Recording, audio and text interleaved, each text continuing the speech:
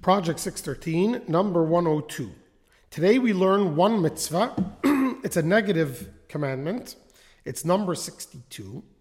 And this is a very famous verse, a very famous mitzvah. It says in the Ten Commandments, you shall not take the name of the Lord your God in vain. What does this mean? So this is what we call a vain oath using God's name. A Shavuas Shov, a vain oath. This oath, like yesterday's, is also divided into 4 categories. The first is if a person swears, takes an oath concerning something that's known that it isn't true. For example, he says, this pebble is gold, or this pillar of marble is gold, or something else, where it's obviously not true. The second category is someone who takes an oath on a known matter that no one has a doubt. For example, someone says that the sky is the sky, swears with God's name that the sky is the sky, etc. That's also considered a vain oath.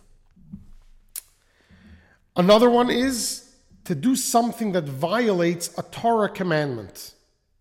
So if someone takes an oath, they swear in God's name that they're not going to put on tefillin if they're a man, or they're not going to eat kosher, or they're going to eat something that isn't kosher, or they're not going to eat matzah on the first night of Pesach. So anything that violates a mitzvah in the Torah is a vain oath, because you obviously can't keep that oath since you're commanded to do what you swore not to do. And the fourth category is someone who takes an oath concerning something that he is unable, that it's impossible to do. For example, the Maimonides says he swears that he's not going to sleep for 3 consecutive days and nights,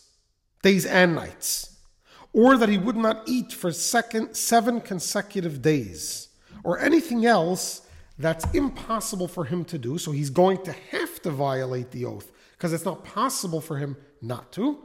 That is considered a vain oath, where if you invoke God's name, you have violated a biblical prohibition.